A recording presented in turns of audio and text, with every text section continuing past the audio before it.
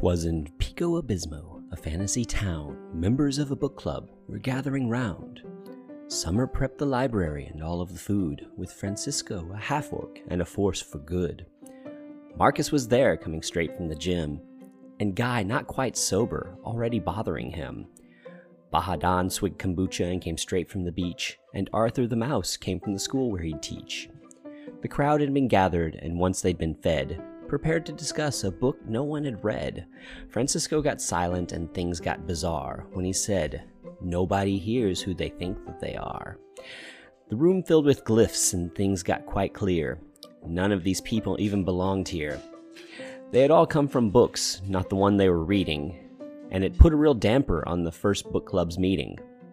When outside the library there arose such a clatter, they all came running to see what was the matter. Outside the building in the noise and the dark came a whole host of beasts out of Jurassic Park. The group started fighting the beast and T-Rex, which Marcus finished off with a powerful suplex. But with the carnage that was done to the street and the cars, the group had to deal with who they actually are. Arthur was Stuart, the mouse that was up for adoption. Summer, Cimarine, a princess checking life's other options.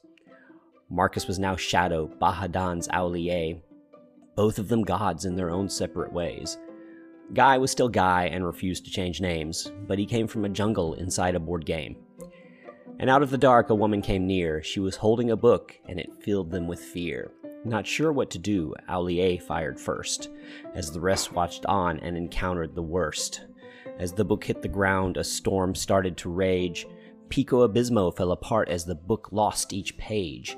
When the dust settled, the world had been changed. The ground and the sky had all rearranged. The world ripped asunder, their world was destroyed. None of the characters seemed overjoyed. They scoured the streets, calling the library base, until Guy stumbled upon a familiar face. A young woman named Arya with a penchant for knives. She was quick to help out and became part of their lives. Along the way, they found pages from all of their books, and trinkets more powerful than just improving their looks. They fought ghosts in the dog park to find a lost pet, traveled through sewers as if they weren't lost yet.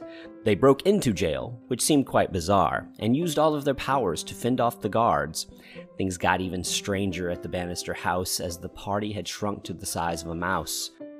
The pets were quite jumpy as if something was wrong when a simple white bunny came hopping along. When the party was noticed, the house set ablaze. The party took action, as if not even dazed, as they rescued the children, the cat, and the dog, and watched as that bunny walked off into the fog. No longer a rabbit, it had shifted instead. It changed into Dracula, which filled them with dread. But soon the world changed, fixed around Dracula's castle. The party couldn't be bothered, it seemed like a hassle.